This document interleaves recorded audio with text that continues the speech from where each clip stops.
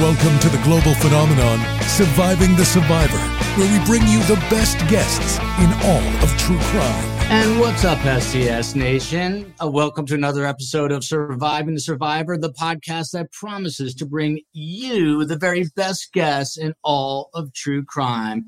Coming to you live tonight from the law office of Jansen and Davis in Tallahassee, Florida. If you saw how we threw this together in the last moment, you would not believe it. Magically, we are appearing on your YouTube screen, unable to reach the comments. So the COE back in global headquarters in Miami will be handling all of that.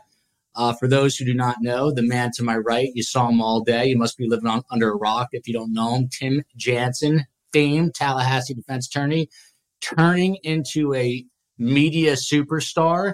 And here he is. I can't even read that comment, so I'm going to have to go closer.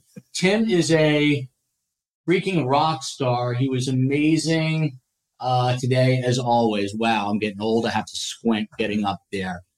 To my right, in this lovely hot pink jacket, Kathy Monkman Higham. Did I say it right? Hi. Hi. Like you're high. And we'll tell you about Kathy in just one moment. And off camera, because she's always anonymous, the effervescent, ebullient Fancy Fiction, who yelled at me today, just like my mom. It made me feel good. Here he is, ruining the shot. Steve Cohen, also off camera. Have a seat, Steve, after I spent all the time setting this up. So let's get serious for a moment. A really wild day. We came up, me, Moen, and I, all the way from Miami. 7.5-hour drive with him was...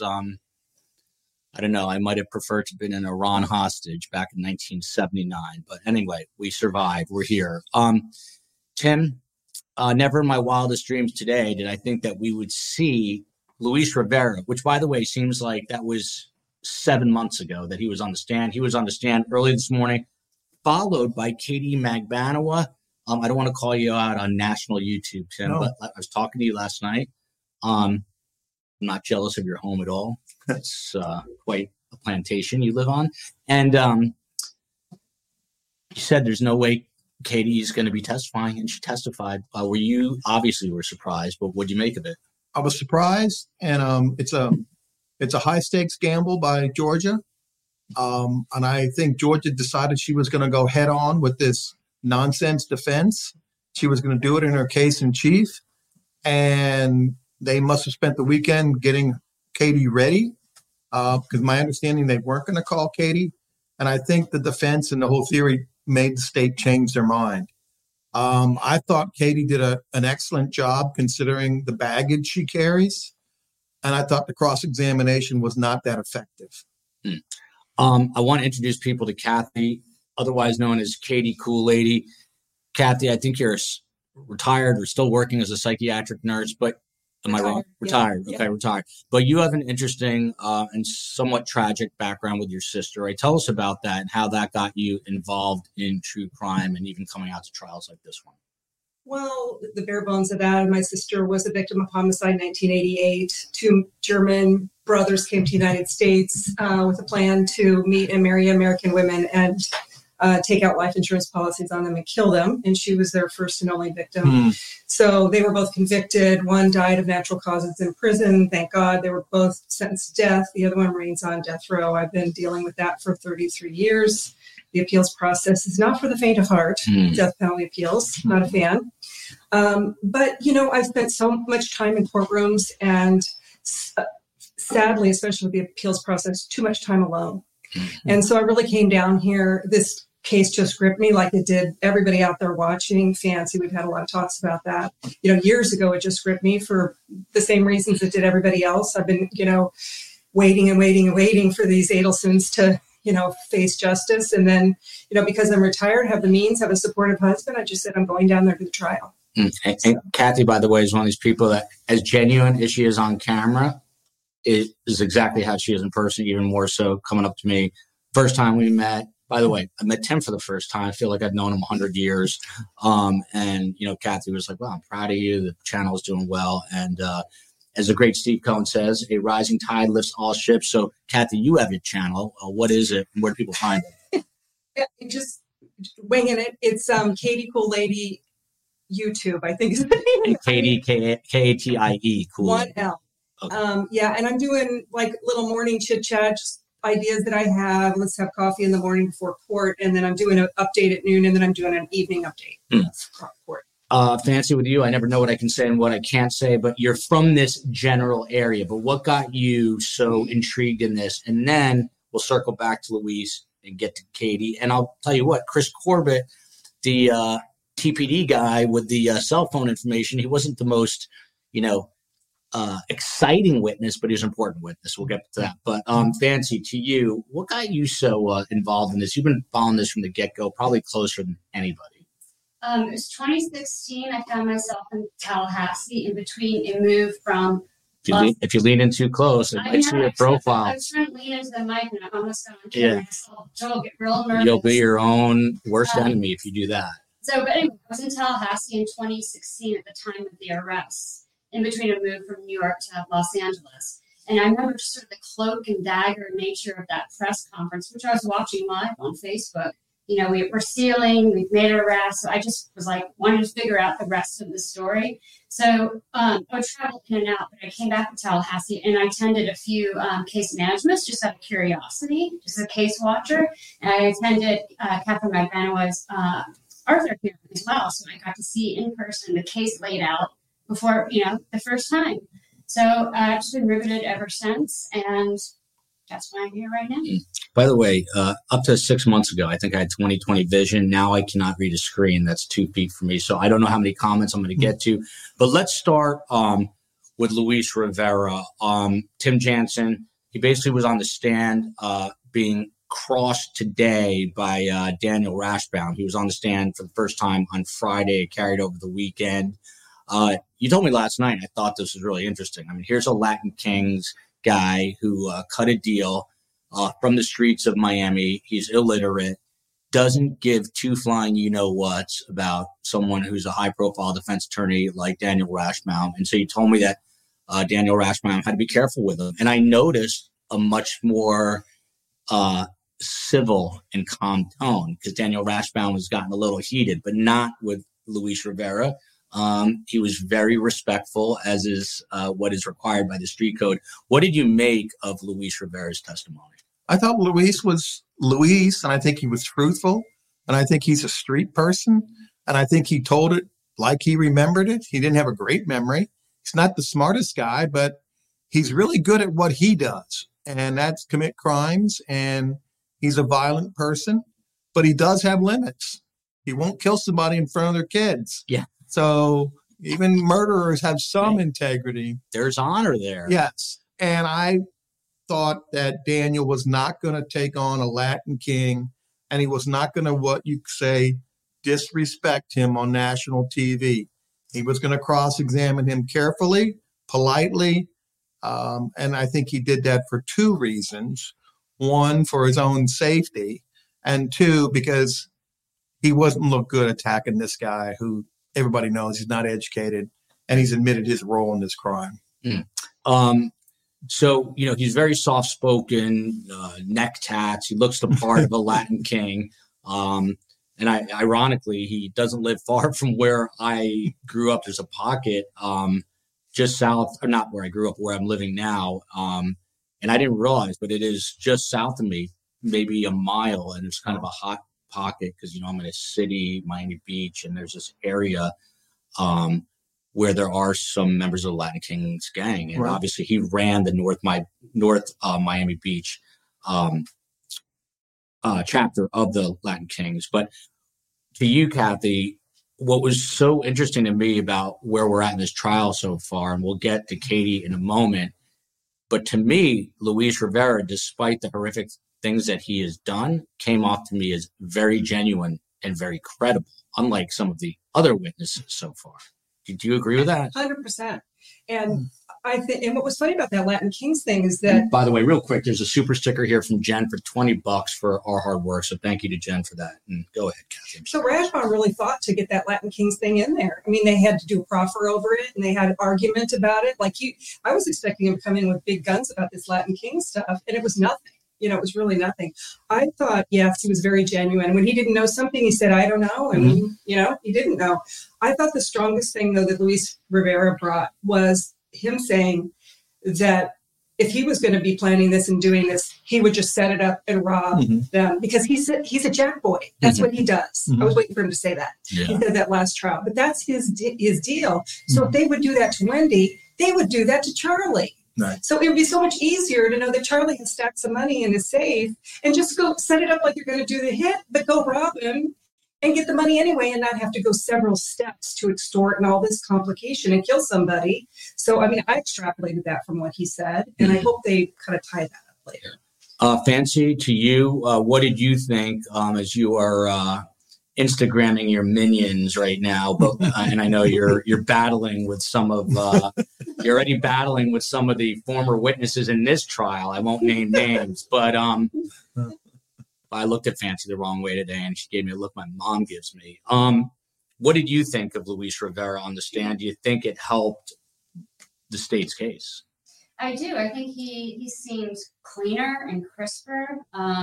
We didn't know something. He was very obvious. He seemed credible and like he was coming across. And I think that the way that Rashomon handled him was much different than the prior attorneys. And so I guess when the jurors come out, I'd be interested to hear what they say in terms of, did they find Luis Rivera a likable guy? Say, hey, I'm a sleuth. So I actually went to some of Luis Rivera's family's Instagrams, years ago.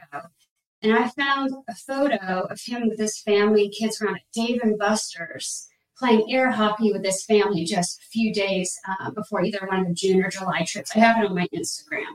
So he's a man with a family, and I just don't think it would be hard to erase that with the way that he was presenting himself. And I found him to be a murderer, but he seemed to be humanized in a way that I could possibly trust what he's saying. So that's what I got from it.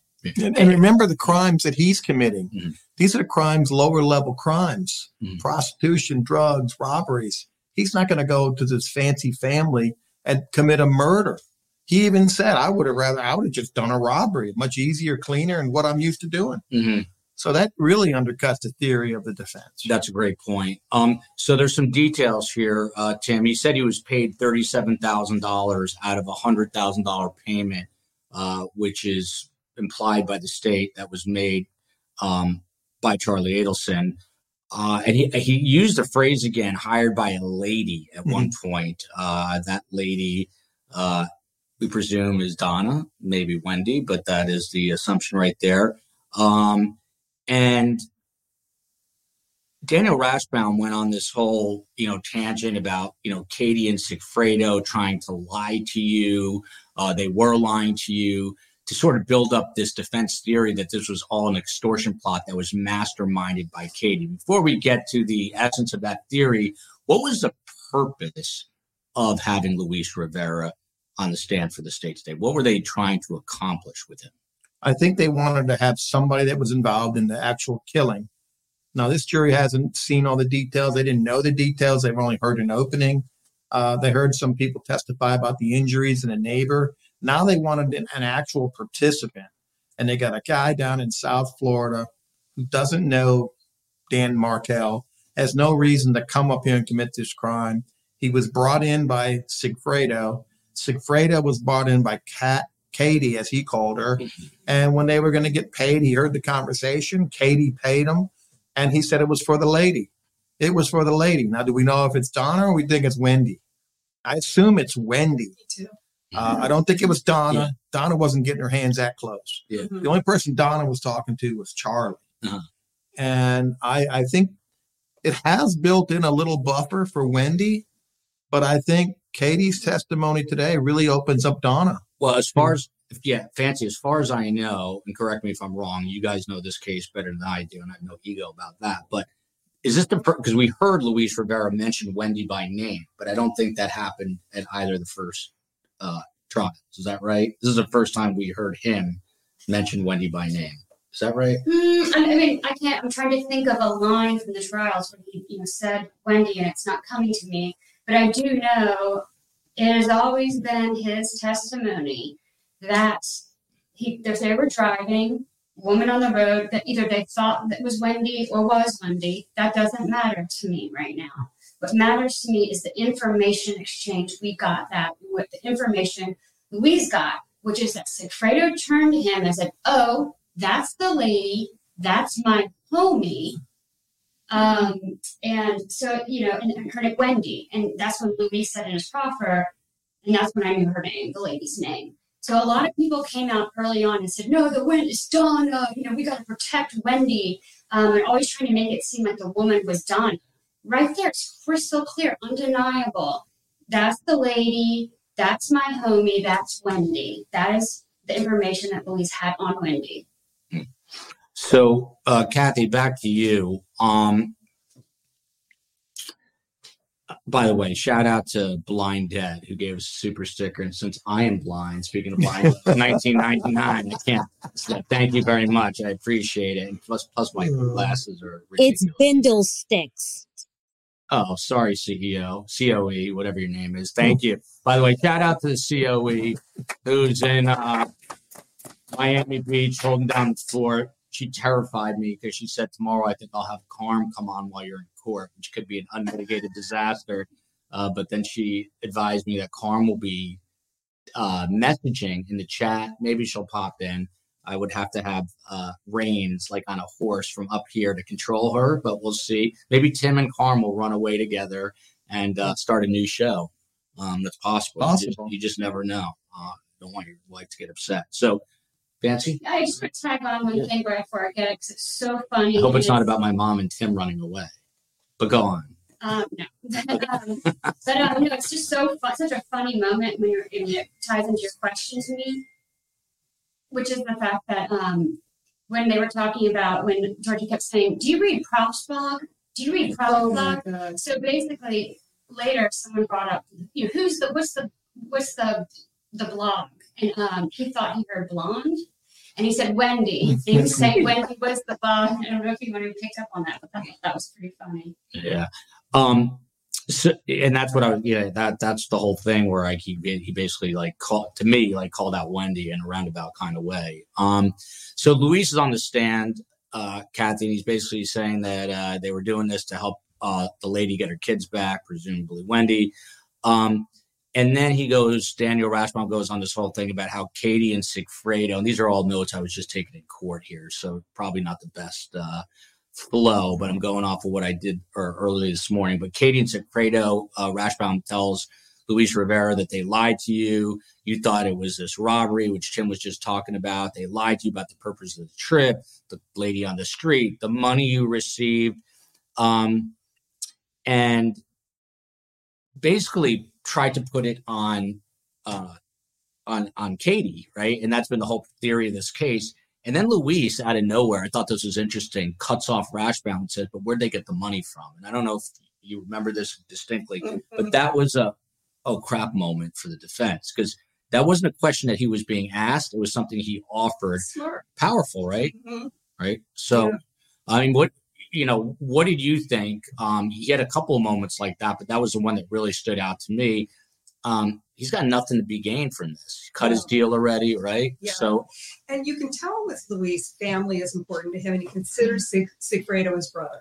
So I thought another benefit of bringing him on is it's sort of like bringing in Sigfredo by proxy, because I don't think they're going to call him. So the jury is going to look at these two best friends. They're going to look at Luis and think, well, Sigfredo is like this. And, Luis just doesn't come across as a mastermind, and even he's saying, like, are you crazy? I don't know exactly what he said, but in response to this notion that they would be this, complicated extortion plot coming from him is almost like Sigfredo, kind of the same thing. They're trying to paint Sigfredo as this intelligent mastermind that somehow thinks if you can murder somebody and then turn around and blame somebody else and pull money out of them. And literally during that entire time, Luis repeated over and over that Sigfredo would drink all day, do cocaine, and was out of his mind. Shoot a gun through the car. He's like the together one. Yeah, exactly. No, Luis is definitely the together one. Yeah. So he went on, Tim, with this line of questioning. And again, this is Rashbaum to Luis Rivera, one Latin Kings gang member. So he said to him, you just wanted to rob. And then he pivots and he goes, you never met Donna, Charlie, or Wendy. which to me was sort of counterintuitive. And I was having a hard time following it, because if you're bringing that point up, then why are you extorting this family? But he says, no, Luis says, no, I've never met anyone. But he says, but you've known Sigfredo your whole life. So he's trying to portray this picture of best friends. And he says, yes, we're like brothers. And then he pivots to this whole story about how Sigfredo, when he sees Katie on a day where Charlie's got his water skis, which I can picture since I live in this neighborhood, and it's obnoxious. And, he's got these water skis. Sigfredo gets enraged because this is his baby mama with another man. And Daniel Rashbaum takes us down this road of a story where Sigfredo wanted to run over Charlie. And we heard that in the opening.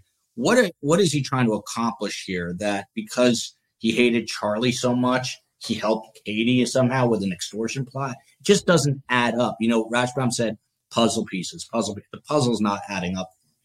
Yeah, I don't know what kind of puzzles he did as a kid. Yeah. But clearly Sigfredo is a reactionary. He's a violent reactionary person. He's not a planning person. He makes Luis look like the smart guy, right? So I don't think that fits his narrative, that Sigfredo, who hates Charlie, is going to do a favor for Charlie by killing his sister's nemesis ex-husband. It just doesn't, none of it adds up. It looks more like you're trying to put a puzzle together. You're forcing pieces in that don't. And now he's got the problem with Wendy's testimony, with Katie's testimony now. And none of the pieces are even in the same era of this puzzle. And I don't know where Daniel goes now. Does he still call Charlie? He tried to get a lot of information through Katie, so he didn't have to call Charlie, but Katie denied all of it, and Sigfredo, they're not going to call Sigfredo. Sigfredo was the shooter.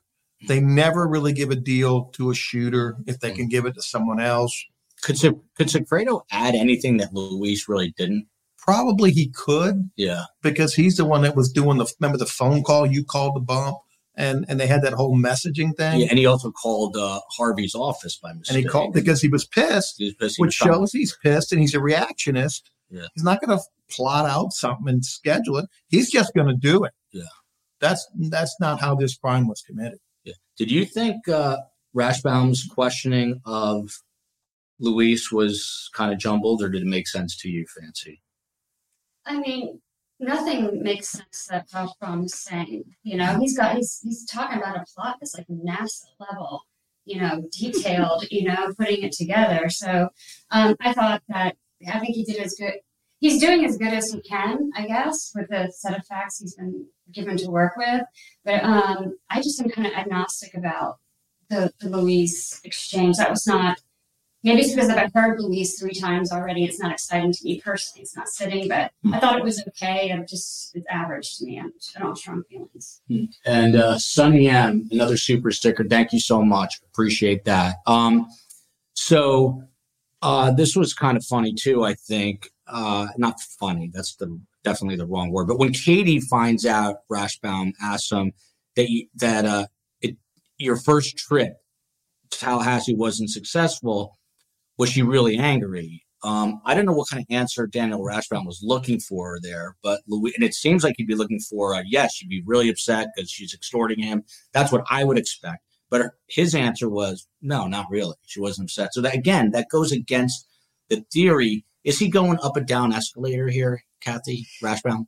I don't know what he's doing, but all I can say is when he did his opening, he was talking about the puzzle pieces. I really couldn't tell if he's trying to say the puzzle pieces are going to fit together, or you're trying to jam the wrong puzzle piece into the puzzle, or both. I mean, his puzzle analogy just didn't make any sense to me, and it's showing through his questioning. The only thing I can come up with today is that he's just throwing anything in there, hoping that some little doubt will drop into one juror's mind that will spin into some sort of reasonable doubt and they can hang the jury.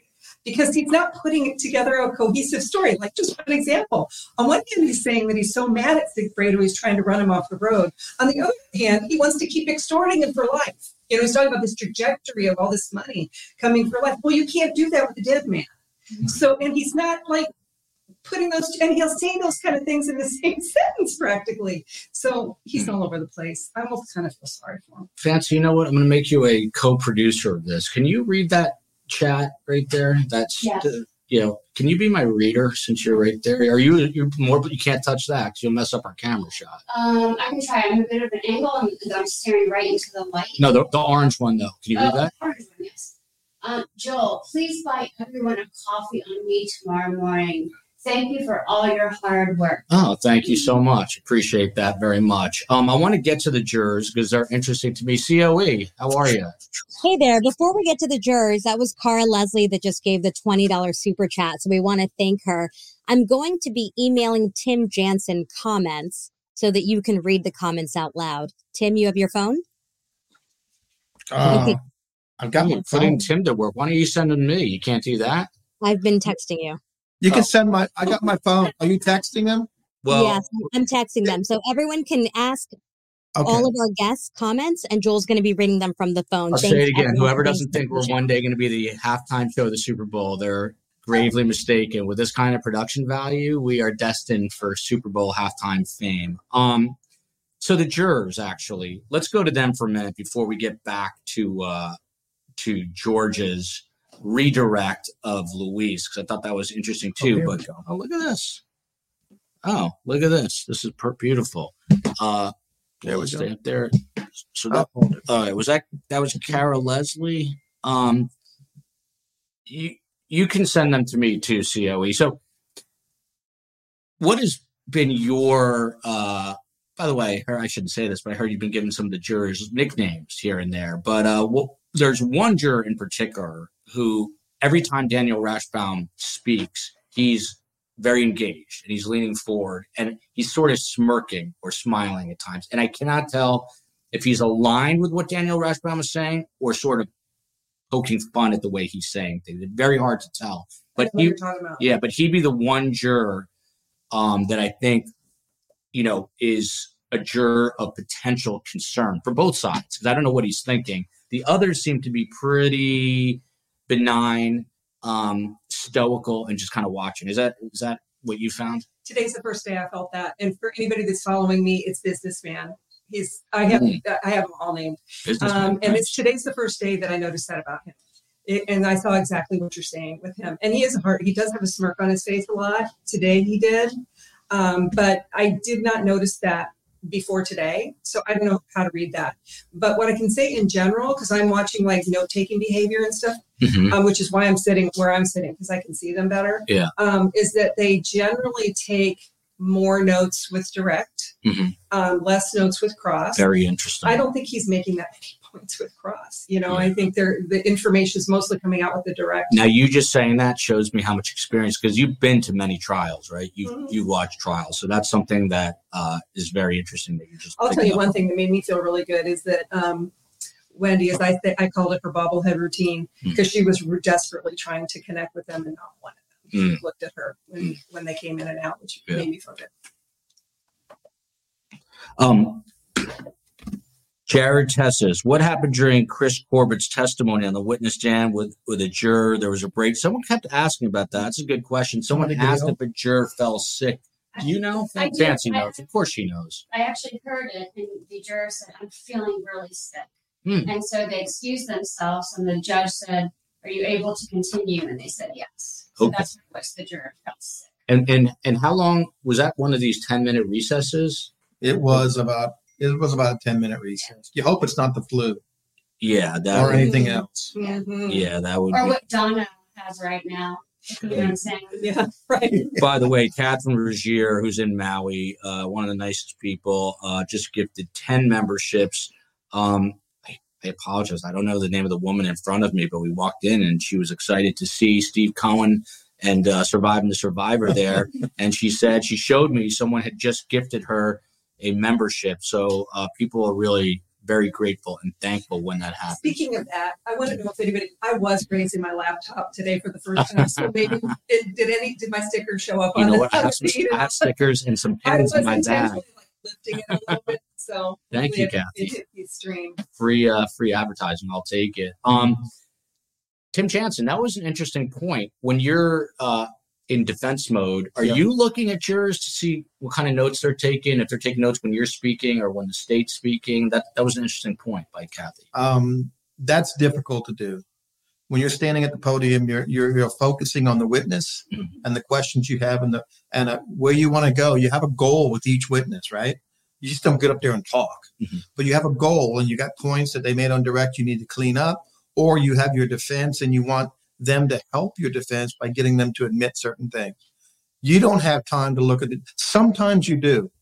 And there was a point today when he was cross-examining Katie, and he went on his tirade, and then he would turn to the jury and wasn't even looking at Katie. And it's clear he wasn't asking questions. He was merely testifying. He was giving arguments. At one point, Katie said, "Can you show me something?" And he goes, "No, I'm not going to show you anything. I'm just going to keep basically talking my points until Georgia objects." And I'm surprised she didn't object. But you don't really have time to do that, to look at the jury. You do in closing arguments, and I've had that before, where you're doing a closing and the juror turns away, and you're like, oh, and then you move closer, and then you know you're in trouble. Real trouble. Been there. It's a bad feeling. Yeah. Fancy, your impression of the jurors. They're obviously the most important people in that room. Well, the first thing I did is making sure it wasn't anyone I went to high school with. But just average people. Actually, it was nice to see minorities there because, growing up here, it's just, I don't know, it's very small little town. I was just worried people would get there that would, relate to Charlie, or I don't know. But I felt like it's a nice composite of what I think would be a fair jury. They're all paying attention. I am watching when they're taking notes, and I agree with Katie Coley and Kathy about that. I have no idea how to read a jury. They seem to laugh at points that there was a big laugh moment about Rashbaum. I forgot what it was, but it was disparaging to him, and the jurors are laughing. So I get the sense they're listening, but I don't know. I hope that they're on our side. We'll see. After lunch, I was actually kind of stuck in a line with them on the way up the elevator, and it was interesting to hear them talking. Obviously, they're not talking about the case, but just my very first impressions, very well educated and very serious. Like, they were serious about, getting back from lunch, getting up there on time. They were animated. They looked like they were interested in being there. So that's important. That's one thing that I noticed too that is different than other juries I've seen, is that even when there's some long sidebars and they do not interact with each other. Almost never, and sometimes you'll see them just, chit-chatting about whatever while they're sitting in the jury. This jury does not. They're just sitting there. What does that tell you? They're serious. They're being very serious. They're staying in the moment. They're staying present. They're staying focused on what's going on in the courtroom. They're not breaking that, to have idle chit-chat with each other. I like this jury. So, Joe, Tallahassee is one of the most educated towns in the state.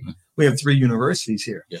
The community college, it's not a community college anymore, but it probably has 15,000. FAMU's probably got about 17 or 18,000. FSU probably got about 60,000. Beautiful city, by the way. And a lot of people stay here because they like it up here. They like the change of weather. They like less crime, less traffic.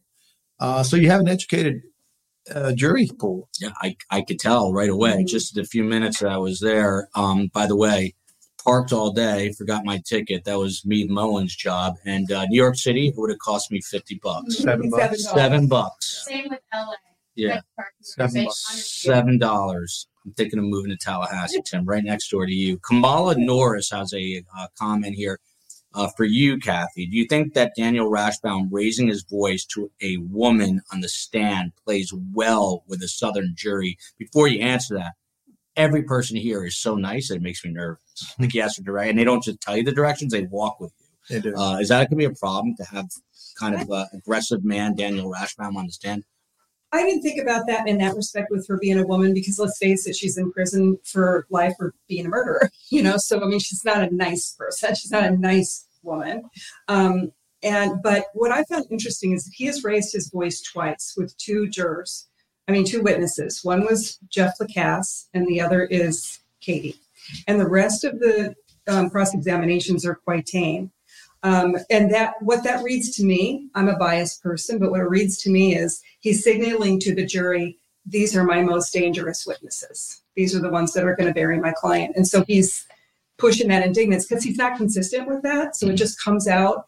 And they are, so far, they kind of have been the worst, the most dangerous for Charlie, I think. So anyway, that's I think dropping pearls of wisdom here. This is actually really interesting. Carrie Lama, a coffee or she gave us a super sticker, $20, a coffee or sandwich on me for all y'all's hard work.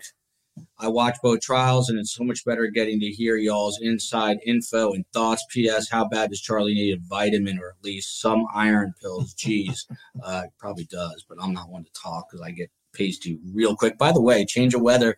It's supposed to be 60 degrees here on Wednesday. What's going on? Beautiful. It's fall. It's like a 25-degree drop. I don't think I can handle that. Steve, Meave, and I will be ill the minute that happens. We're going to get the flu. We are vulnerable. So fancy.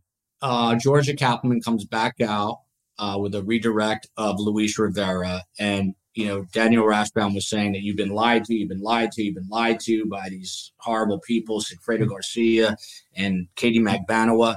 And she comes out and says, do you know if these were lies? And he responds, no. And then he said, when Sigfredo told you he wanted to run over Charlie Adelson, what was he acting like? Was he angry, pissed? Was he drunk? Was he on cocaine? And he said he was mad because he said she was cheating on me, and you never want your baby mama cheating on you. He was very practical. Again, he wasn't, in my opinion, not goaded in by Daniel Rathbaum. Did that kind of deflect anything Rathbaum was actually trying to say or do? I'm not sure, but I think that him coming from the criminal underbelly world, I mean, he's faced people down where his life's on the line, so he's going to make a living. So I find him very steely and very cool, and he's probably sick. He's done this 3 times now. So he's got, may not be the smartest guy, but he's had to come 3 times and retell the same story and face the same cross, different lawyers. So I think he just feels very confident. Feels like, 3rd time's a charm. So I don't think Rathbaum was successful with Luis Rivera. So. Yeah, Luis to me just seems like, what are you going to do? Why are you, I'm just going to tell you the truth, and I want to go back to my cell and just serve out my time. That's the sense I get from him, that he just couldn't care less. So he's prepared, right? Who's on that defense team? Who's that? Monica Jordan. Oh, there you go. Our friend Monica, who might join us tomorrow, and we already put a call on. She was over there with Lewis. And she's Tim's private investigator.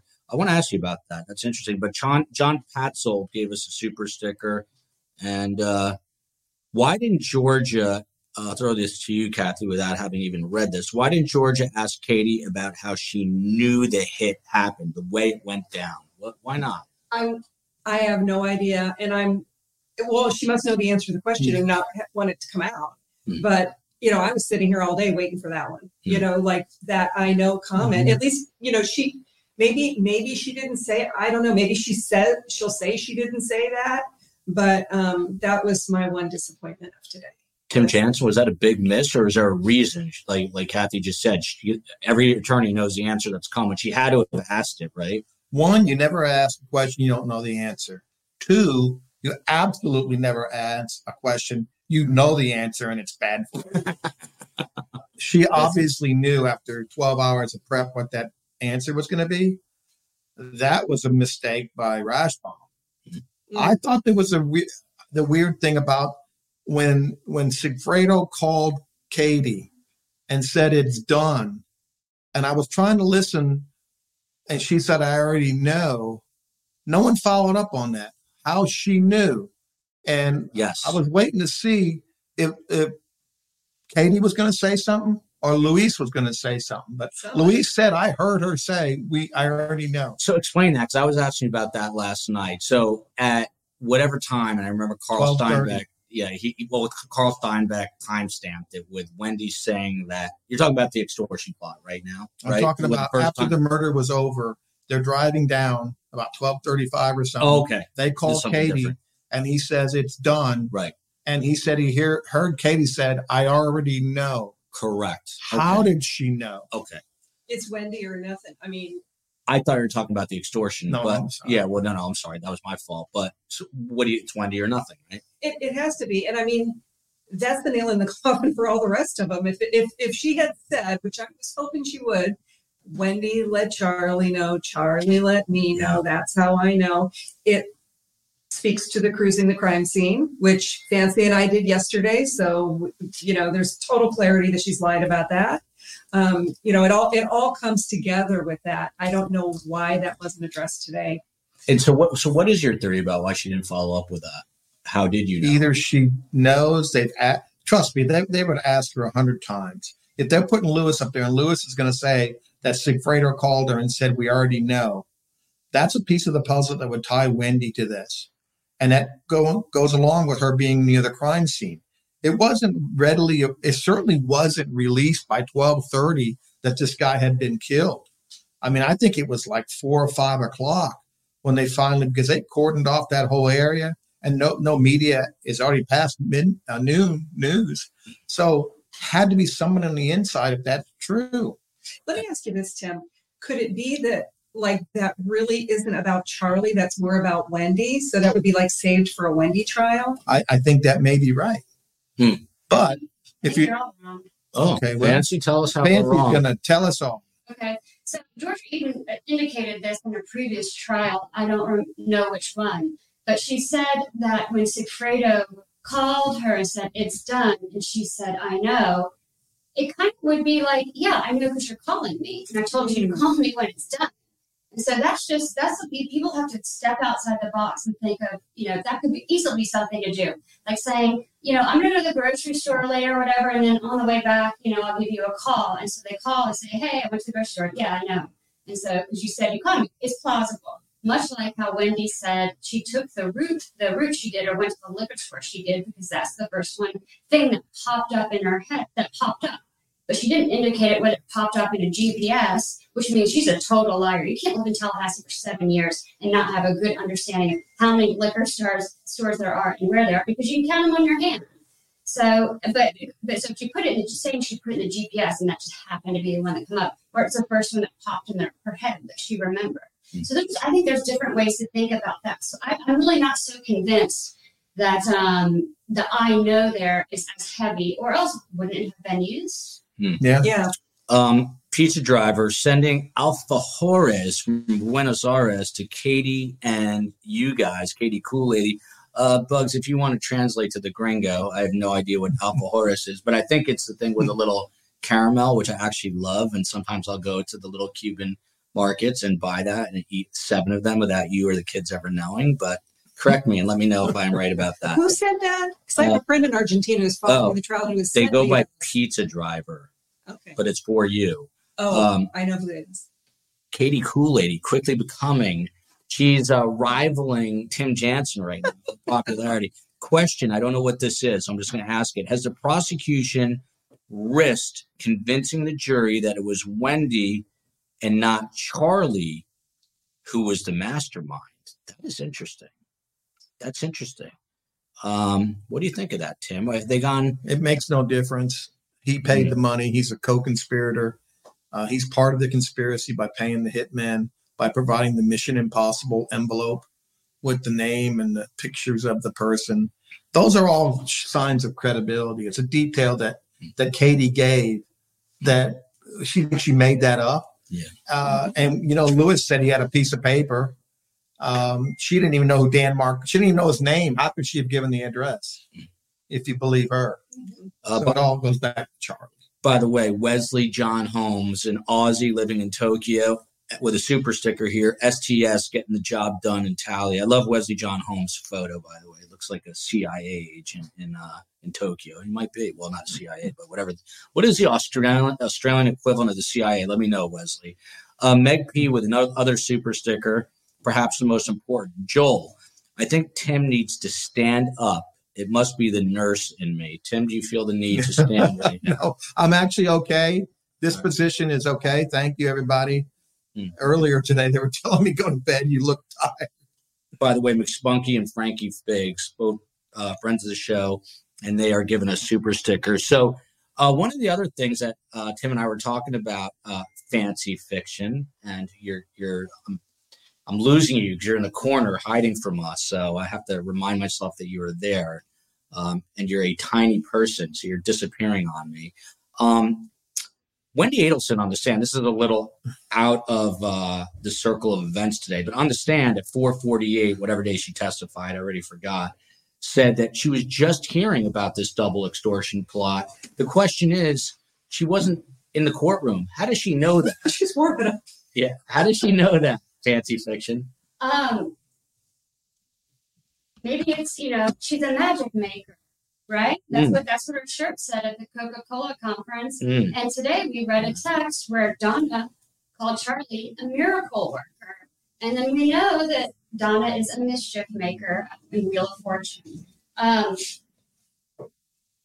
Yes, what was your question? I forgot. Well, so she announced in court, this is the first time I'm ever hearing of this 9-year-old double extortion plot, but she wasn't in court. She wasn't supposed to be, listening to testimony. Yeah. How did she know this? Yes, she was technically sequestered during that time. And we know that her lawyer is very, very strict about not letting Wendy watch any media related to the case or talk to her mom, brother, or dad about it since the murder. So she doesn't know. She's living in La La Land.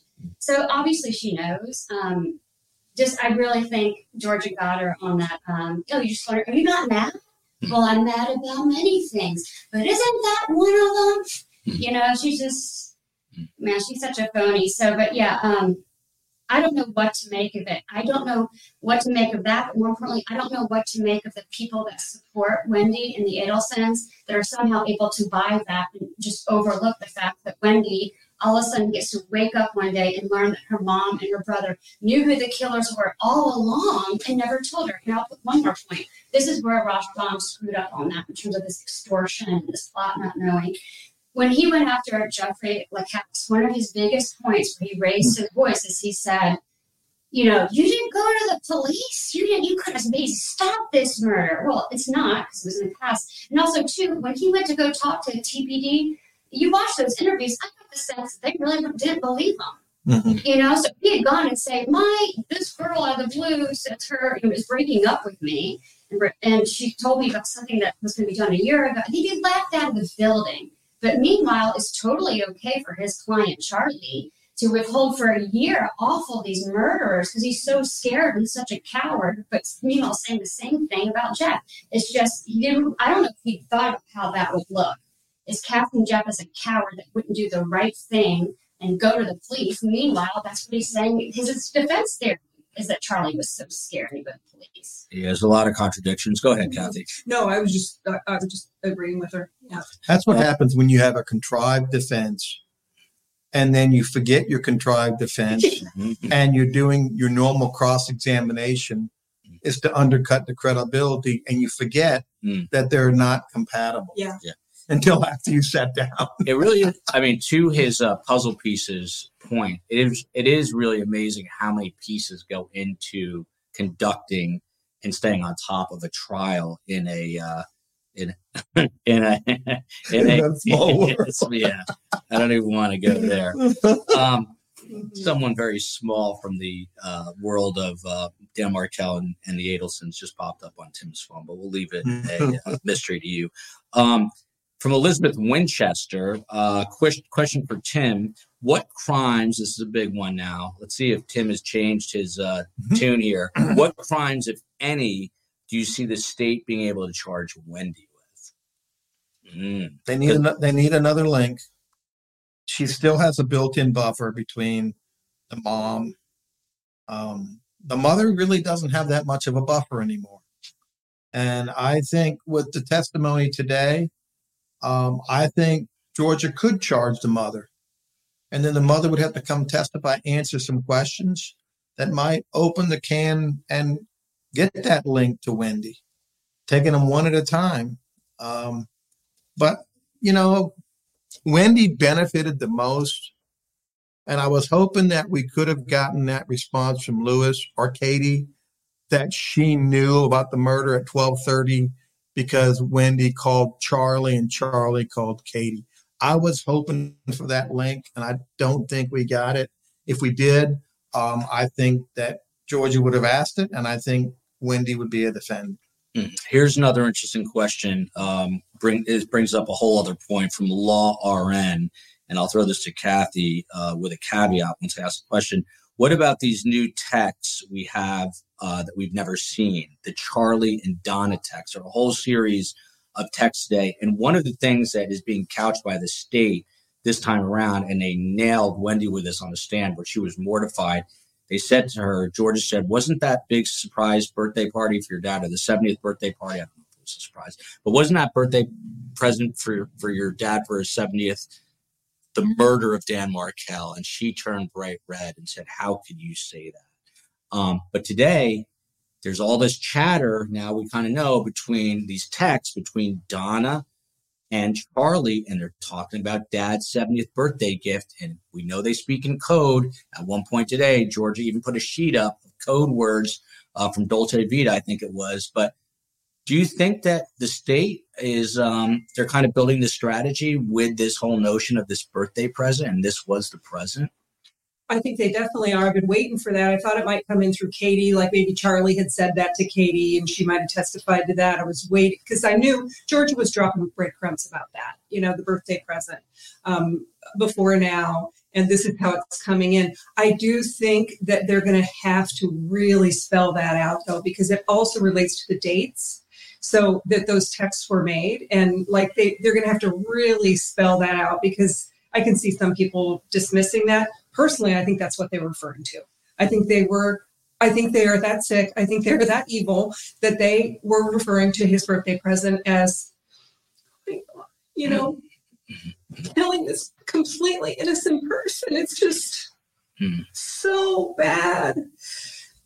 And I think it's just so awful that like they're in a Panera Bread bathroom discussing this depraved thing. It's just very hard to understand, but I do think that's what they were referring to. And I do think these texts are going to have to be really, really explained to the jury, in like the closing argument. I do. And you know what? Kathy's reaction, I think, is really important, because I think there's a lot of people, especially obviously in the true crime world, who have been through this in some way, shape, or form with someone that they know or been a victim. And obviously Kathy's family, her own sister murdered. So just the depravity of discussing it. And that is the presumption right now, that they were talking about this birthday present being this murder. It's really, it's hard to wrap your mind around how people could actually think, not just think that, but then carry it out. People say things like that, I think, all the time, just joking or, in a sarcastic kind of way. But then they took the step of carrying this out is just, next level. With that thought, though, one more thing is that I think through the phone records or something today, I crossed a barrier of believing that Harvey was completely in on it with all of them. I've been kind of like, how far, when did he know, or whatever, after today. And I think maybe it was looking at the phone records and how they laid all that out. I thought, he's right in there with me. By the way, credit to my mom. She's been saying that from day one, that we've learned about this case. She says that Harvey's as guilty. And she says that because my own father, may he rest in peace, never would have hurt a fly, my father, one of the sweetest guys alive. But he was sort of the quiet yin to my mom's yang. And Don and Harvey, I don't think we're doing stuff without knowing about it. The whole family was just way too intertwined. They shared an email. Yeah. Don and Harvey. Yeah. Here's a super sticker from Esther N. It seems, and this will go to you, Tim, it seems so obvious there's no extortion. And goes on to say that Rashbaum knew of the sweet talk after the murder between Magbanua and Charlie Adelson. We heard those texts. They were super friendly. Does he have something up his sleeve? Because again, and that's in my notes further down, after the murder is carried out, Charlie and Katie are lovey-dovey. So if this was truly an extortion plot masterminded by her and she just got what she wanted, why is she going to stick around and be Charlie's little sweet, girlfriend after the fact? It makes no sense. It makes no sense. I believe that Daniel did not believe that the state would call Katie. He did not anticipate them calling her. Interesting. It kind of hurt his, and I don't think he was prepared for a cross at that point. And it's true. The relationship after this whole extortion was lovey-dovey. Get back to the premise of this defense was contrived over a year. And I think they built it around the Dolce Vita tape and the recordings. And that's what they were relying on. They were relying on impeaching or getting those statements that were bad for them and giving them a different twist and then having the whole thing fit like a puzzle. One other thing too, the stapled money that works into their story. And they had to get the stapled money because they knew that was coming in by an independent girlfriend. So this fit their story. Yeah. And was built in a lab. And it's not going to survive reality of a courtroom and witnesses that testify. Yeah. And I would like to say, we all know Charlie, right? We've heard of him. He was very involved in his own defense. So I have no doubt that he was cooking up this plan, really convincing himself that this was going to work, and then potentially get on the stand and try to sell it all to us, which will be very fun. What do you think? Is he going to take the stand? You know, you get down on that bridge and what's the old saying? You're in the pool, you might as well swim. Yeah. I don't think he has a way out. Doesn't he have to explain Dolce Vita too? I think with that opening, he has to testify. Yeah, I mean, that's going to be wild. In terms of the pace of a trial, Tim, how fast is this moving right now? I mean, do you anticipate this being over by early next week? I think Charlie could be on the stand by Friday. Wow. Or maybe Monday. Maybe Moen, we might be stuck in Tallahassee. So I'm going to have to get a permission slip from the COE. John Patzold gave us another super sticker, so thank you. Margaret just gave us a super sticker. Thank you. She has a question. Do you think Dan may be trying to convince Charlie, Tim, to take a deal since he might be saying he is doomed? Or would Dan not do that since he has a relationship with Donna? Well, now we have a conflict. Because, well, we don't have a conflict now. We would have a conflict if he tried to represent Harvey or Donna. They would require them any kind of deal. At this point, Georgia's not giving any deal unless they can give Wendy and they give Donna. No deals on the table. And it was really fascinating when Katie said, yeah, they offered me immunity. Now, we all heard that. We thought that. But when she said, yeah, they offered me full immunity. Wow. And they did it again after the first trial. Mm-hmm. How can those lawyers look in the mirror and walk in a courtroom when they had a deal of immunity on the table? Well, and now she's got life plus 30. It's disgusting. Yeah, that's unbelievable to me. I mean, that boggles the mind. And we know that it is recorded now that they took your hands in the frame, fans. They took that case. They took that case at a discount because they said they wanted the case, right? Yeah, someone's running your fingerprints right now. Go ahead. You have to think, if they're doing that, why? Because they have to be compensated somehow. And so they got 2 trials. Court can possibly invited onto podcasts. They talked to Stephen Epstein. That is a form of compensation for a young lawyer. Right. And I'm not saying it's factored. They could have done everything right and tried their darndest. But that, at the bottom line, it looks bad. It smells bad. It may not really be bad, in all fairness to them. But in terms of they're trying to make their career off this, it backfired. Well, by the way, it's either bad or they couldn't evaluate the evidence, how strong it was. And if they couldn't evaluate the evidence, they shouldn't be doing capital cases. Yeah. Fancy just gave an inch to a defense team. And she just said, in all fairness to them, I can't believe those words came out of her mouth. I asked him enough questions. 100%. So you got a great legal defense attorney. If you were representing Katie, knowing the cases you do, Mm-hmm.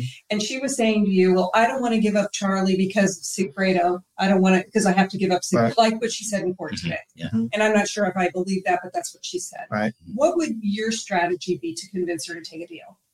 Well, Katie and Monica Jordan and I would be in the room with Katie for hours and hours, and we would convince her that it's in her best interest, her family's best interest, to take the deal.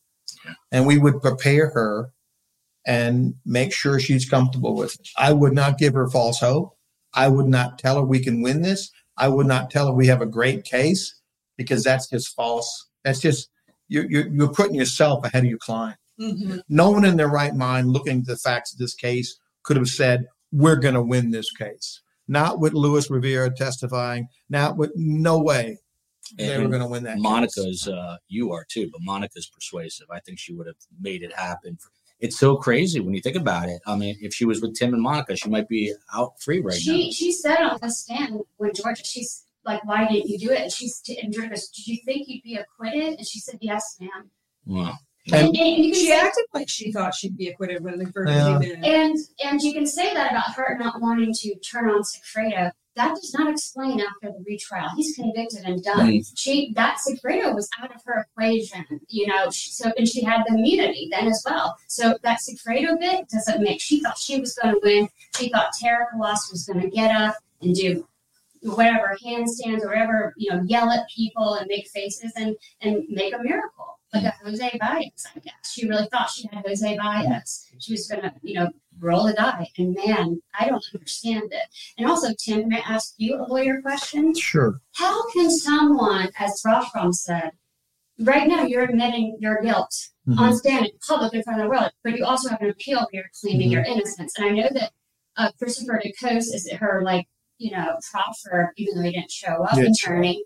And then Tara is still on the, with the public defender, but she's still on the papers for the appeal. So how does that all work? How can you be saying under oath you did it, and then meanwhile have an ongoing appeal with one of your past attorneys who, I don't get it. Well, if you're the attorney and you're really the attorney, you're in there at that proffer.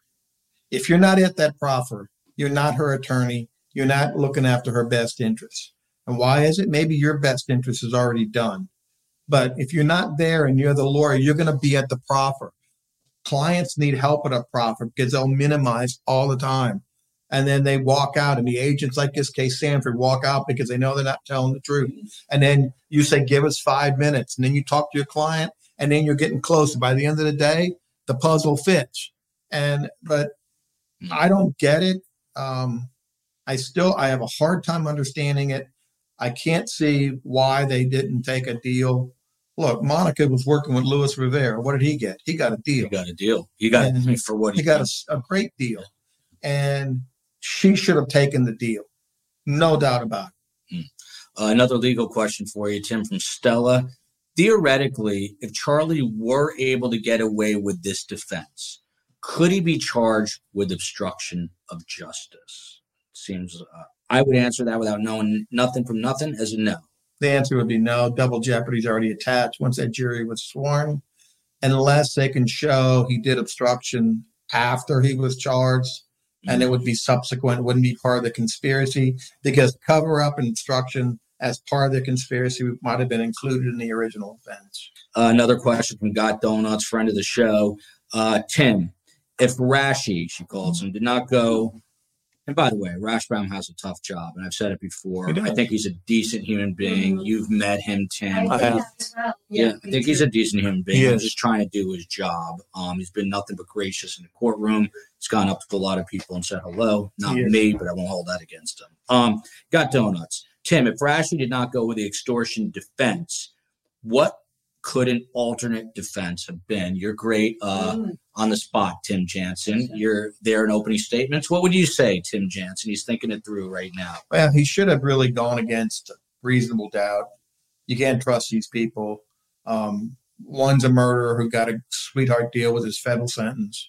Nothing ties him directly to them. Each of these people has a reason to lie. Katie Magbanua clearly has a reason to lie. There's no direct evidence linking Charlie to the crime. It's all circumstantial evidence, and you really can't believe it. And they didn't charge him for how long. And I think he's going to make that argument, how long it took to charge him. And he's going to say the first Dolce Vita tape is going to be the same as the second. And he's going to play both, because he's going to say there's no difference. So why did they charge him?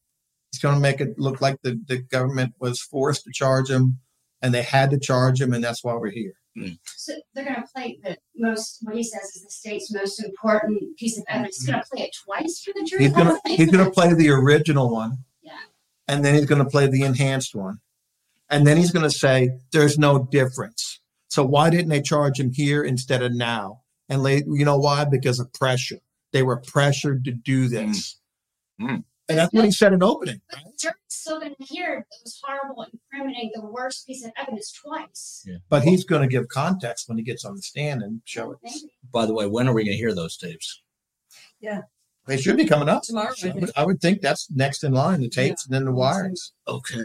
So back to Katie Magbanua. Very interesting. Again, a lot of people did not think she was coming up. As soon as she took the stand, I started getting a flurry of texts. I won't call anyone out. John Singer, who said that thought the state was getting killed. But I was sitting there watching it in person, and I felt she was very credible. Just to go through it, Georgia basically says, asking her why weren't you truthful last time, on and on. Why would you be truthful this time? And she basically said that the truth needs to come out now for the Markells, which, I don't know if I necessarily buy that. But what she went on to say was, I didn't want to, it was a capital murder case possibly, and I didn't want my baby daddy to potentially get the death penalty. So I was doing it to save him, and I was doing it to save myself, that's about as honest as you get, because she was just saying, look, I was just trying to get out. I was trying to wiggle my way out of it. And now she's been in there for a while. And we talked to people who know, she's feeling the pressure in there. Again, Kathy, do you think it was a good move by Georgia to bring her up there? Did it pay off? Because, again, I was getting texts all day long saying the state shot themselves in the foot. But I have to tell you, being there in person, which makes a difference, it didn't feel that way. What do you think? Didn't feel that. I'm with you. It didn't feel that way at all. She came across very different than she did in the last trial, where she was more defensive and evasive. She was forthcoming. She was softer, I think, in her just general style. And she was giving, like Tim said earlier, she was telling stories with details that made sense, like talking about how, and just consistently talking about how that paper was in a sealed manila envelope, that he didn't lick the seal, that he told her that he used gloves. But she didn't then say, oh, he told me to use gloves, because of course they're protecting themselves. The Adelsons aren't, they don't care, her fingerprints are on it. And that, these little details about how she slipped it in her bag, about how Sigfredo slipped it in his pants. These were just stories where you can picture the whole thing. Crazy. And why would she come up with those little gratuitous details if it wasn't true? Yeah. I thought she came across as credible, and she basically said, I lied, I'm not lying now, and her story makes sense because it's truth. Why was the money wet? I do not get that. Oh my God, there were so many. Did they really just take Dawn and She said, what is that? Well, they said that they put it in the washing machine to eliminate, I think, any DNA evidence. So this, just to get to what Kathy was just saying, for those who weren't watching the trial day or didn't follow it, I wrote down here, this was like the death blow. Basically, Katie says, how did this all go down? And he said, I got these instructions from Charlie. He said, don't open them. She says, I had my diaper bag. She had little kids at the time. He wore gloves, so there was no fingerprints. I mean, these are details, right? And then said, he told me that he did not print it from his office printer. He also did not lick the envelope.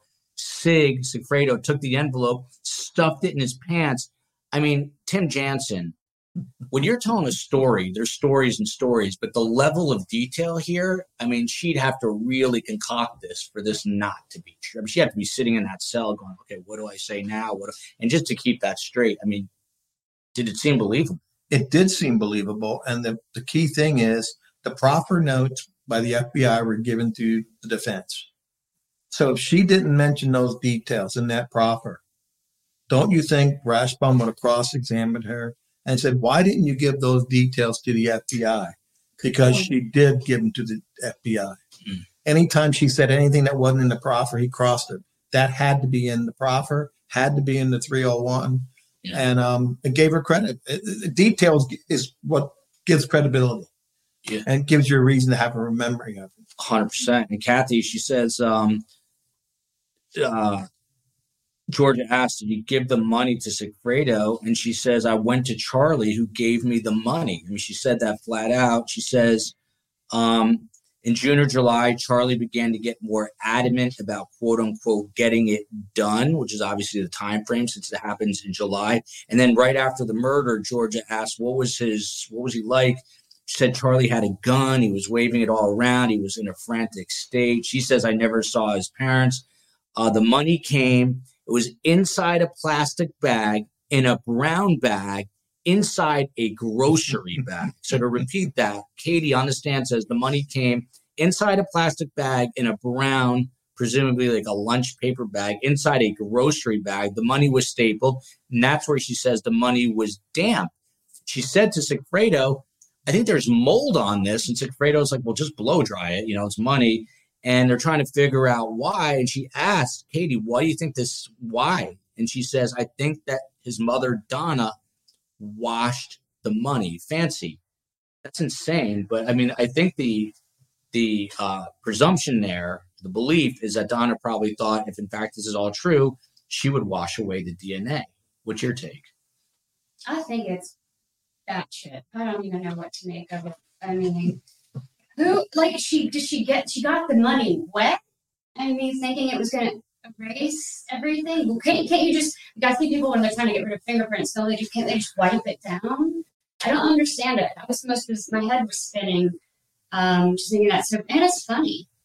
It's funny. Can you imagine, Donna, with her little glass of wine sitting on the bathtub tub, and she's in her bathtub actually just washing that money, knowing it's got somewhere to be tomorrow. I mean, it's just... It kind of fits, though. Yeah. But have we thought about it that maybe this money was buried and they pulled this money out? Because you're not going to get mold on money by washing it. Mold takes time to build. But if it's buried somewhere in the ground or something and then brought out, that could be wet and it could have mold on it. They had a family safe in the Adelson house. Yeah, so That's just maybe wild. they just had so much cash that it ran out of the safe ran out of room. Sounds like they did have I one. don't know if I missed this in previous trials, but it sounds like Donna and Harvey showed up and dropped off the money. Yeah, that's what it sounds like. Just according to the text today, we're here, that night. And I hadn't heard that before. So, and then they had the piles of money in their safe. So they had the Charlie pile and their pile. And at one point Donna's talking about, they're short on the books. So they've got, they were short on the books. And Donna was saying that she had to now borrow $25,000 from Charlie to cover the books on. So they were all hands-on with that money and all had access to a lot of money. Maybe Donna's to do with the stapling. Yeah, you don't know. But also, if they're going to be so freaking worried about, fingerprints and trace, why did he put such an identifying the staples mark on that money then, almost undoing anything else, right? People make dumb mistakes, right? Yeah. It's always like the small mistakes, I think, that get you caught. Pirate 2031, a super sticker. Thank you. This one's for Tim. Do you think prosecutors should offer a deal to Charlie? Another deal question.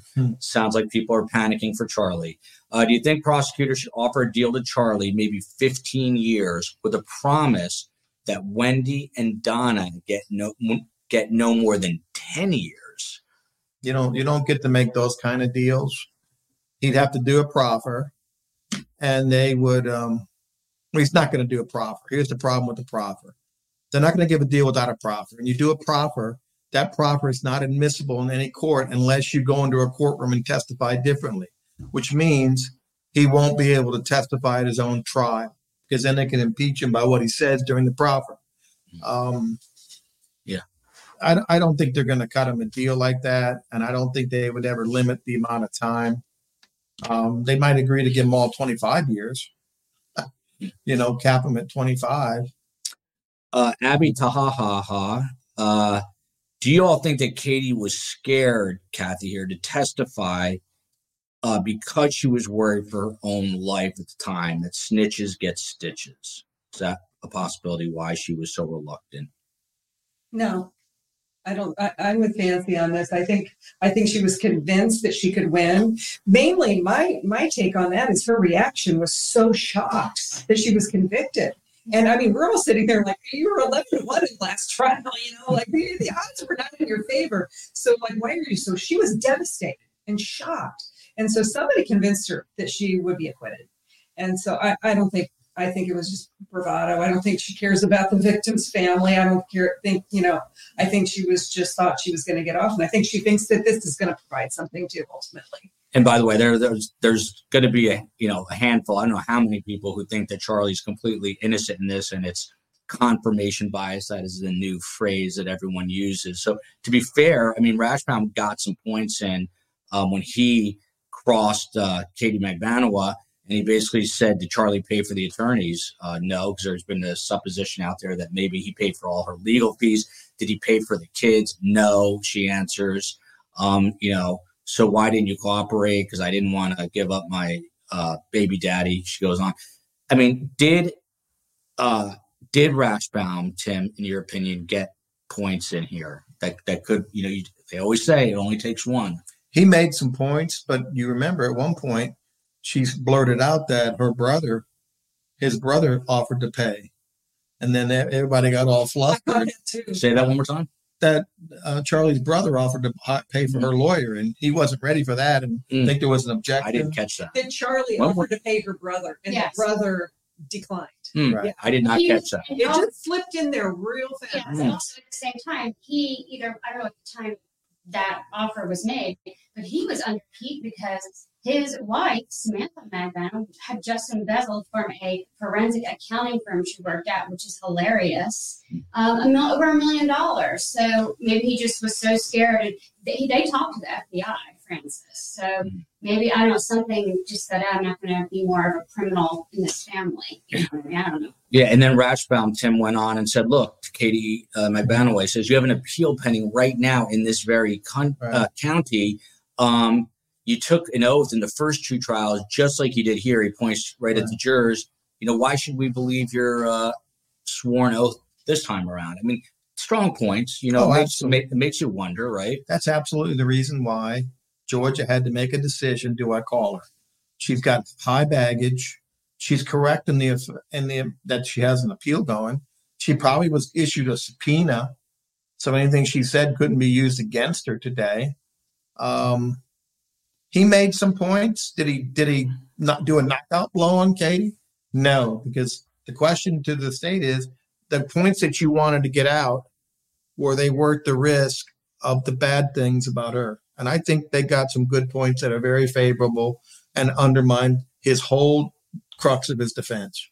By the way, Tim, it's you're interesting because you're in that you're the man in the arena, as they say. You're in that courtroom a lot of times. At the very end, and this was also quick, but it was really poignant. Rashbaum says to Katie Magbanua, this is not a direct quote, but paraphrasing here, isn't it true you were the mastermind? And she responds to him, no, it's Charlie Adelson. Right. And I don't think he should ask that question. He should have stopped ahead of that. He got zung, and I mean, you don't ask a question, that you're going to get hit. I mean, he wasn't controlled. He didn't have a lot of yes, where she says yes, yes, yes. He didn't. There was no control. He had no control on Katie at all. And he got to the point he was yelling. He was mad. He kept saying the same thing. You're lying. You committed perjury. You're a murderer. All this. And he kept throwing stuff out there that she was saying. She did the last trial. Do you have the document? Can you show that to me? Can you show me something? Well, he should have had something then, because he was throwing out new information even to me. Right. And I'm like, well, if you're just going to say that, you better back it up some way. Right. Because we saw that with Wendy in Georgia, where Wendy couldn't recall anything. And George said, open book, turn to page 25. Right. And it was like forwarded email. Yeah. It was. So Georgia was limited. She couldn't really object because she put this, I don't want to say, this hot potato on the witness stand. She couldn't be seen trying to protect her. So she let him do whatever he wanted. And then she came up and cleaned it up. And she's going to get her points. And she's going to say, I didn't choose her as a witness. Charlie did. Mm-hmm. Charlie chose her. Mm-hmm. Charlie chose her. Mm-hmm. If I was going to pick a witness, we would have the priest at the church or a doctor. There you go. The other thing about Katie is that the story she's telling now is the only story that makes sense. And everything else supports it. Right. The story she told before, nothing supports it. So it's like it's easy to believe, Yeah. By the way, I thought I was going to escape up to Tallahassee, get away from my kids, have some fun, go out, have lunch, we went out to lunch today. By the way, shout out to the Metro Deli. Everyone's talking about the Metro Deli. That place lived up to it. But Joel bought my lunch, so I want everyone to know he's actually a really nice guy. Nice. Thanks, Fancy. Thanks for that. Elf gave us a super sticker, so I want to thank her for that. Why was the defense, Tim, this will go to you, finding questions to Katie that she kept denying about lunch and dinner, then saying, I don't have to show you proof? I don't recall that, to be honest, but you do. He kept asking her questions, and these are clearly questions and facts that Charlie wants to get in. Oh. And she kept denying, and then she kept denying. She goes, well, show me. He couldn't show her because he didn't have anything to show her. It was made up. It's like the time I cross-examined a witness, and I held up this empty folder, and I said, what do you, I got the, and then they admitted it. There was nothing but blank paper in there. And it didn't work on Katie because what happens when you have to admit that? Well, then you move on to another. And you say, okay, let's go to another question. Yeah. We'll get back to that. By the way, a super sticker from Sindhu Pacheski. So thank you very much for that as these questions continue to roll in. And that is the same super sticker. So thank you. So just in juxtaposition to Daniel Rashbaum, I think taking it a step too far.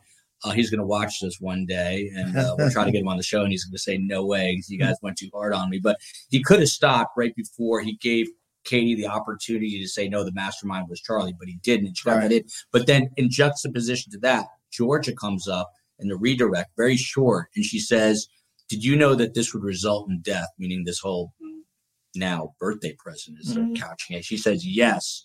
Did Charlie know? Yes. No further questions. Boom. But you know why she did that? Tell me. Because there was a confusion when they said rough him up. Oh, they were going to rough him up. And Georgia didn't want a juror to get thinking maybe he was paying to get rough somebody up. You don't pay $100,000 to rough somebody up. You might pay a guy $5,000 to go beat somebody up. You're not going to pay $100,000.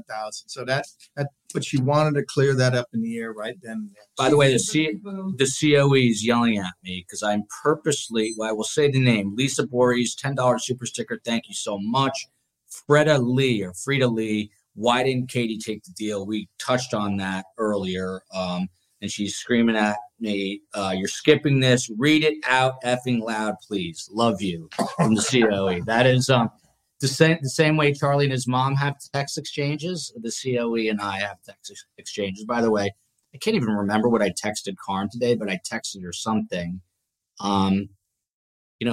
I'll be totally transparent here. It had to do with the part when they were talking about how much money Charlie was making between the periods of 2014. $3.5 million. $3.5 million a year. And I basically texted Carm saying, what's wrong with me and my life? And she started screaming at me, don't dare text me this stupidity. So I got yelled at for that today too. It never ends. Joel, did you get to shower Ruth with some love and hugs today? We did. Ruth was in there. Ruth, as a matter of fact, Meave Moen, can I announce this? Yeah. Tomorrow, Froggy over there said I can announce it. Tomorrow. Yes. Ruth Markel is here. She's obviously, this is a very difficult time. And I have to say, I met Phil Markel and Shelly Markel, Dan's sister, at the Metro Deli of all places. That's where everyone hangs out. Mm-hmm. Couldn't be nicer. My heart just aches for them. You can see the pain. You can feel the pain. You can feel the weight of it. I have to say, the person I'm feeling it from the most is Ruth Markel. She just seems like she's carrying a ton of bricks on her shoulders, but she's a beautiful woman. She's going to be with us tomorrow. I don't know the exact location yet, and I've got a lot of her books, and if anyone wants a book signed by Ruth or wants to meet her, she's not going to come on camera. She's not going to comment on the trial. We will announce the time and place tomorrow, and we will make that happen. There's a good chance we'll be right back here at Tim Jansen's office. And someone said here, Jen Mitch, I saw Brandy Churchwell next to you. She drove in from Panama City, very sweet woman. She has her own channel, and she was here today to show support. And when I saw her, she was on her way back. So very quickly, the last witness on the stand today, who I took the elevator down with, Sergeant Chris Corbett from the Tallahassee PD. We started with this, we'll end with this, and then we'll get some final thoughts. It was after lunch. The jurors were kind of tired. Today was a long day, and I could just see them clinging to consciousness. They were just like, wow, this is going to be boring. But it got more and more interesting as he brought in text messages. But what's the importance of that testimony with all the pinging and the triangulation and showing where everyone was? A very important testimony, correct? It's really important. And what they did is they buttressed the testimony of Luis Rivera and Katie with now law enforcement, independent, credible technical evidence that supports their story, supports their version of the events, and gives them credibility. It is monotonous, it's mundane, and I think Sarah did a nice job. And then Chris is a wonderful witness who can explain things in lay terms. He turns to the jury. He knows how to speak to a jury. He's very bright, and he presents well. And I'm sure this testimony has been not rehearsed, but practiced. They know exactly every point they want to get. And it's going to come across very good. And I think it's going to be great to protect and enhance the testimony of both Katie and Luis. Shout out to Space Coast. He does all the work behind the scenes in Los Angeles, where all the entertainment and action and news and true crime and all that all comes together. He's doing all the work out there. So shout out to Space Coast. And of course, all of our mods. I can't name them all. If I name a few, the COE will yell at me, but I am not T-Pain. I'm going to give a special shout out to, because I did not know that T-Pain, the real T-Pain, was from Tallahassee until I was looking for a song with the title Tallahassee, and T-Pain's name came up. So T-Pain is from here. No idea. I feel like T-Pain and I need to meet one day, along with I Am Not T-Pain, because as you know, I just found out he was a rapper about 3 months ago. I had no idea. Shout out to STS Nation, who watched us for 8+ hours today. More notes from the COE. I always say best guest, better community. 2 quick questions. I'm going to go around the table, and then we'll get final thoughts. Does Charlie take the stand, Kathy? I wasn't sure until I heard. I trust him, and I hope he is. I hope he does. I'll be here for it. He's a bravado guy, and he thinks that's not the way it's done, and he's going to show us the way it's done, and I'm here for it. Fancy Fiction, does he take the stand? Yes or no? Yes, because I don't think he won't rest his defense, because it's just, he's smart enough. He's going up in flames. He's going to try to save himself. Tim Jansen, does he take the stand? He has to take the stand now. He's the only one that can offer some of the evidence and this so-called defense that he claimed he has in the opening. Otherwise, he has no defense. Kathy Monkman, how do I say her last name again? Hyam. I'm never going to get that right now. I have to remember that. Like how high I am. Exactly. Not that I ever am. I'm just saying that's the way to remember it. If there's another big surprise in this trial, what do you think it would be? That's my final question before final thoughts. Would it be Sigfredo taking the stand? Would it be something else that we're not anticipating? Well, Sigfredo would be a big surprise. I mean, I doubt he'll come on. I mean, unless Rashbaum pulls something that, pulls Dawn up or something like that. In his case, I don't think he will.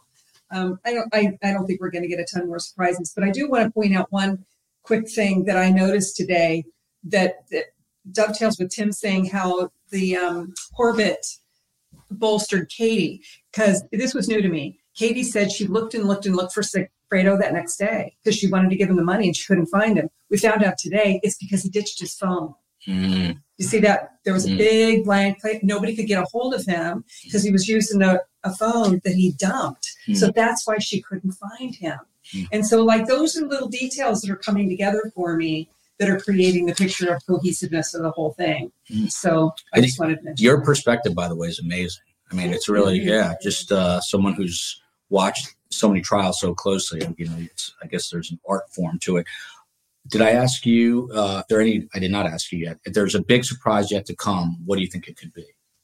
I don't know, but I think it will come from the 2 witnesses that Rashbaum has on the list that don't have crossover with the states, because I know that there are 2 lawyers. Wendy's divorce lawyer is listed, and Gary Cohen. And Gary Cohen, friends with Harvey, pretty sure he's at that 70th birthday party. I don't know, maybe he was in the corner of Wendy and Charlie most of the night. And he's the one that possibly helped paper up that $1 million offer to Dan. He's the one that offered Wendy $1 million partner trap job got involved in the divorce proceedings to attacking that job offer. And she's the one of the 12 people, Gary Cohen, that she forwarded that last grandma over to. So I think Gary Cohen, whatever he's got to say, if he's called, I think that's where the surprise will be contained. By the way, that's one of the craziest ironies, the possibility that Donna's son could end up spending the rest of his life in the Tallahassee area. I love this. Rachel J. Joel, I went to Fiddler on the Roof last week, and when he sang If I Were a Rich Man, I Thought of You. True story. That's my life story.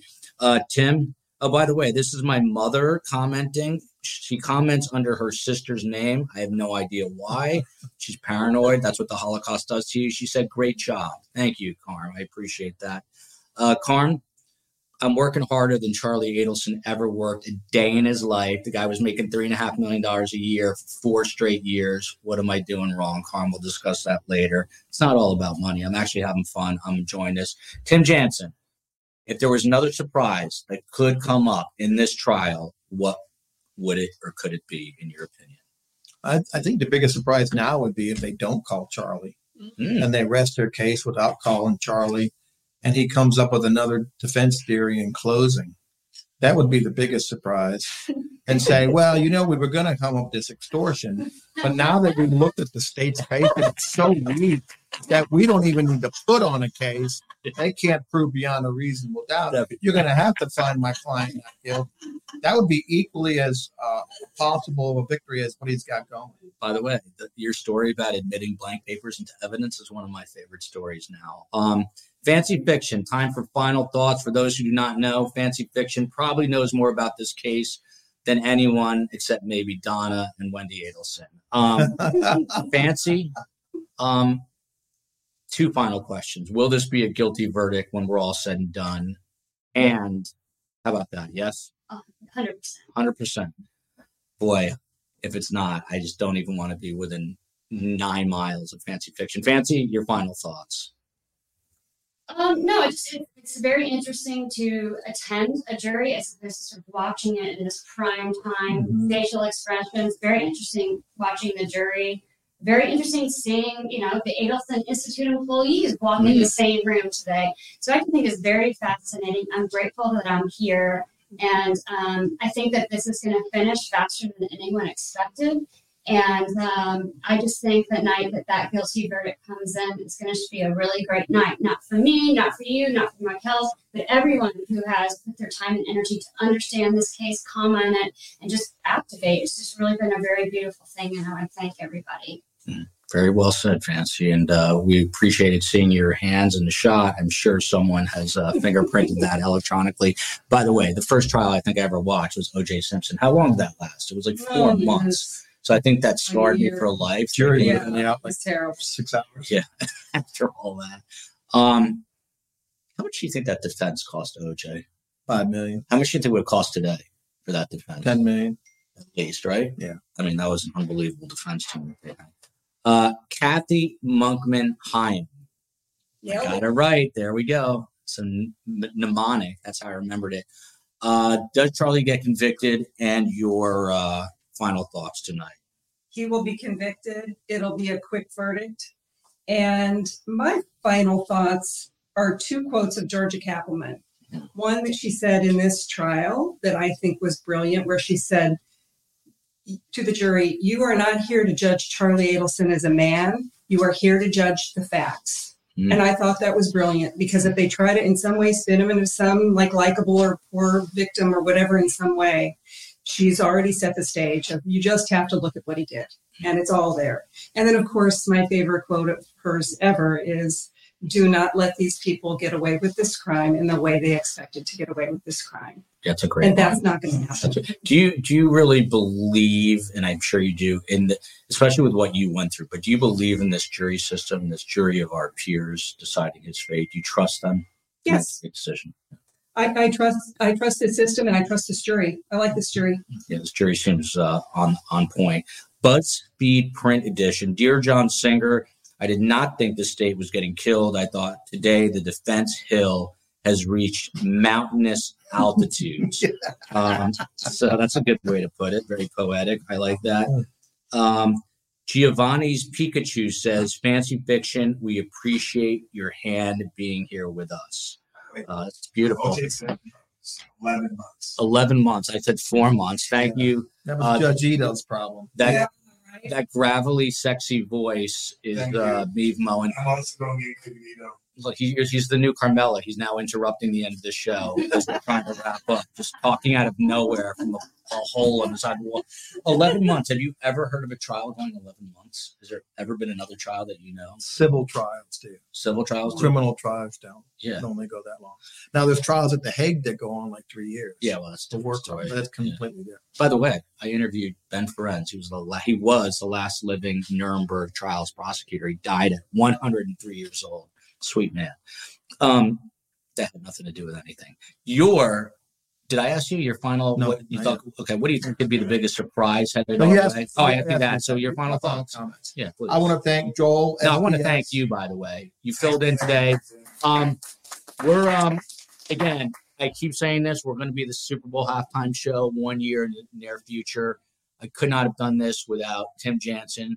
While I have you pressured literally in a corner, do you want to do it again while I'm in court tomorrow? You don't have to. I can do that. Yeah, I can. We will. I really enjoyed it because I think I give some experience in the courtroom, and when I'm seeing what they're doing, I'm able to let the people know what's going on. So otherwise, you may not know what's going on, and it gives them it gives context.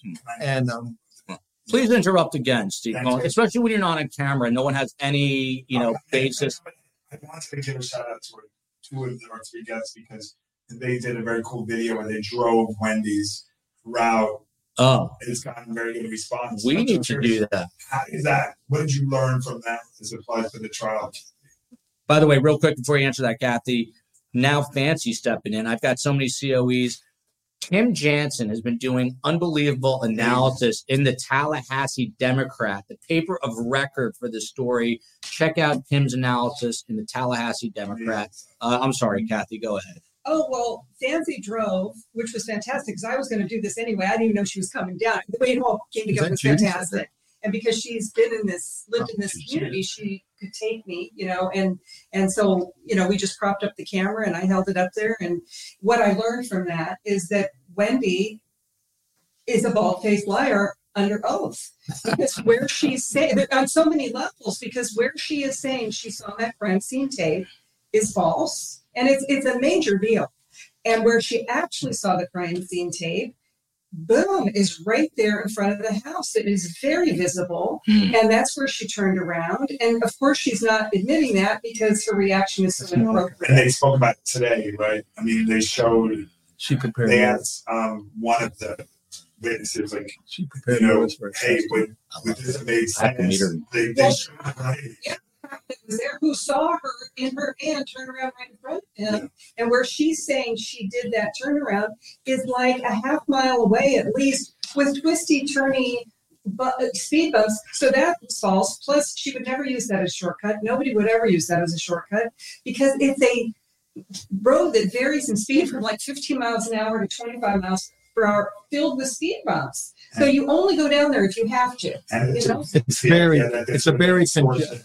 Right, like if the Adelsons are involved, they didn't do this in a vacuum, just drove up, So she went to that crime scene for a reason. We don't know exactly what that reason. I think either she was just so curious, she had to see it with her own eyes, or Donna gave her that assignment to go make sure that it was done because she was jumping at the bit to know, but she was there and she lied about it. The ABC Liquor she went to, was that the one on Thomasville Road right next to the courthouse? Thomasville, Benton. Yeah, it's right next to the courthouse, the traffic court. Well, yes, the southern floor living and where the yoga studio where they got shot at. Yeah. That street is Benton's very congested, and it has speed bumps. You would never use that as a shortcut. No. It's not a good road. Yeah. Moen, we need to make that drive ourselves, and we'll film it, not to copycat these guys. I actually want to see it with my own eyes. But Maeve, do you want to tell us about next week's urology appointment to extend the show unnecessarily for another hour? Yeah, experience because in school I'd be like, hey, when you supposed to give me some work? Yeah, you're that guy. And by the way, but no one knows. I mean, Fancy they know is anonymous, but you're not on camera. And then stick your head in here. Fine, I'm going to come in. Now that they know it's not me. It's an early. There he is. That's me mowing. That's me mowing. I come from a good place because, to be honest with you all, I mean, like Me should have no show. when I interject, it's to give Kathy and Fancy props. It's to send kudos to Tim, who's doing yeoman's work. Your head's halfway cut off. With 15 broken ribs. I don't even know if I have 15 ribs. Oh. You have 15? 20. By the way, the COE is yelling your audio's horrible because you're too far away. Sit back down, me. You're my Baba Booey. This is the best comment of the day. Heidi Moore in. Joel, tell Carm I found out today that my therapist loves STS. Couldn't get a better comment than that. She wants to give me free therapy. I will take it. Bartleby Jones says, can you guys please write a note for me to give to my boss? I haven't worked in 3 days. The COE handles work notices. Someone did tell me, Roger Rhodes said he was coming out of a store in Greenville, South Carolina, and someone said to him, hey, aren't you the therapist from Surviving Survivor? I'm telling you, we're on our way to Super Bowl stardom here, a halftime show. I got to thank everyone. Right in the middle of the show. Tim Jansen is a gentleman and a scholar, a great legal mind. Guy helped me out today. We didn't even plan this. Looks like he will do it for us tomorrow while I'm in court. And then we're going to do another show tomorrow night right after court. Me and Moen are going to make a last-second decision here, an audible in the last moment before a touchdown is either scored or not, to see if Charlie takes a stand. And then we'll decide if we are sticking around as I look at Kathy Monkman Hyams Surviving Survivor sticker. I brought some here. Surviving Survivors on the screen there. I can no longer see. Until tomorrow, Bugs, I hope you're rolling this closing animation. Love you, America. Love you, Tallahassee. Love you, T-Pain. I am not T-Pain. Everywhere, near and far between.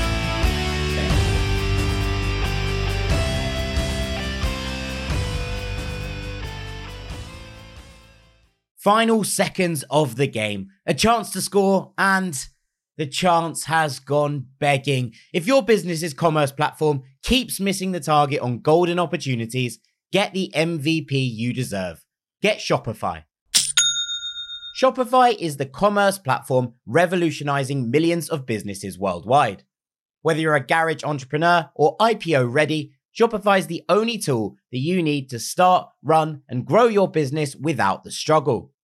Shopify puts you in control of every sales channel. So whether you're selling signed football boots from Shopify's in-person POS system, or you're vending vintage shirts on Shopify's all-in-one e-commerce platform, you are covered. And once you've reached your audience, Shopify has the internet's best converting checkout to help you turn them from browsers to buyers. What I love about Shopify is how, no matter how big you want to grow, Shopify gives you everything you need to take control and take your business to the next level. Shopify powers 10% of all e-commerce in the US. And Shopify is truly a global force, powering Allbirds, Rothy's, and Brooklinen, and millions of other entrepreneurs of every size across over 170 countries. Plus, Shopify's award-winning help is there to support your success every step of the way. This is Possibility, powered by Shopify. Sign up for a $1 per month trial period at shopify.com/ranks, all lowercase. Go to shopify.com/ranks to take your business to the next level today. That's shopify.com/ranks.